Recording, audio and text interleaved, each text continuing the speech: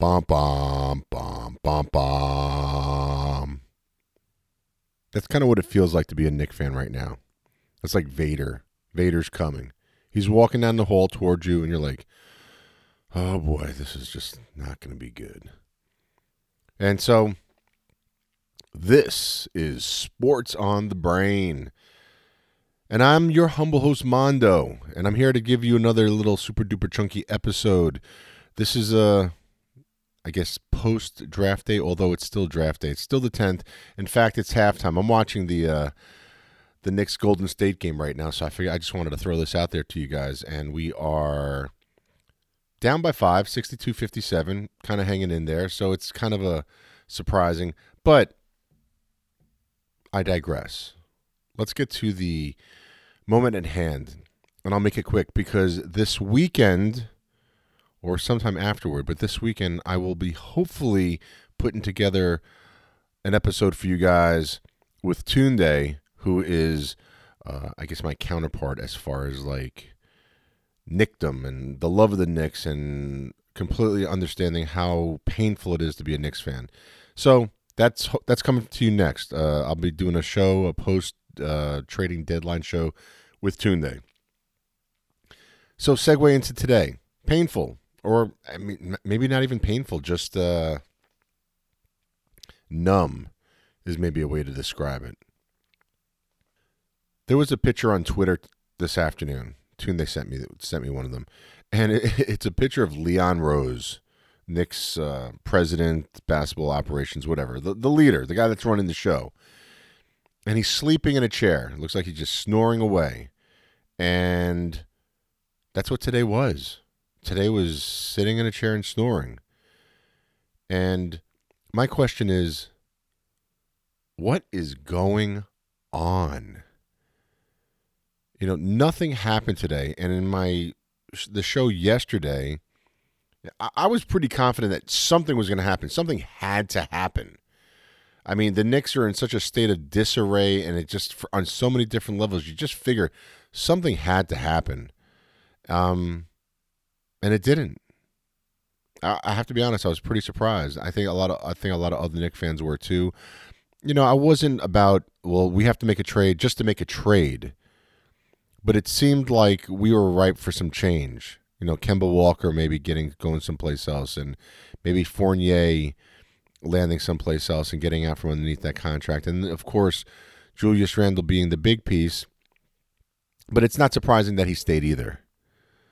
But my concern right now is my thought process. The thing that irritates me, that bothers me right now is, what is the plan? What is Leon Rose and World Wide Wes and all of their plethora, something like that, all their contacts, all the contacts and connections that they have in the league and everything, and nothing happens. Leon Rose doesn't talk to the press, which is fine, but we got nothing. I mean, there's no feel for a direction with this team. It felt like the team was in desperate need of a shakeup. We didn't get that. And we're still left with the same feeling as we were yesterday. You know, so off the top of my head, like, what's the identity of this team? I don't feel like there's an identity of this team. Is there a disconnect between the head coach, Tom Thibodeau, and the front office? Sure as heck seems like it, you know, because it seems like the front office wants to play younger players, and Tom Thibodeau is going to go with the guys that he knows. But if the front office wanted to even like try to force Tom Thibodeau's hand to play young players, wouldn't they have gotten rid of, in one way or another, the very veteran players that they don't want playing? So they didn't do it. So it doesn't make any sense. It's a head scratcher. It's a head scratcher. I'm disappointed that the Knicks didn't do something today. I would have liked to have seen them move some players and see what they could kind of put together. You know, not necessarily for this year, but for the offseason, for after the season, for free agency and for the draft and all those things combined going into next season. So, but it didn't happen. It was kind of it's kind of a letdown day, I think. Who knows? I mean, we certainly could be wrong. Maybe the pieces that they didn't trade away that me and a bunch of other people have been kind of like, oh my gosh, please just get rid of him. Maybe things turn around and they become cornerstones to a Knicks championship. I find it unlikely, but never say never. So I just want to say that I'm not happy. Let me know how you guys feel.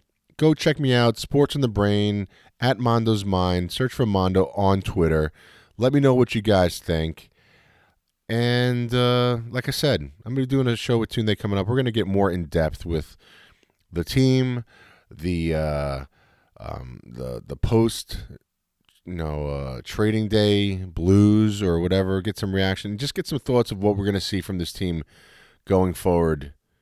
Especially after this All-Star break, going forward in the second half, see what we're going to do. And once again, what's the plan? I'm sure I'll put one together. I'm sure Tunde will. And I'd love to hear what you guys have to say. But right now, we just seem kind of rudderless, and I don't have that warm, fuzzy feeling like I did last year about this time. So I think it was about this time or somewhere not too long after it. But we'll see what happens. I mean, I see good things happening. I do see good things happening. But as a Knicks fan, I also see the darkness of the abyss of being a Knicks fan.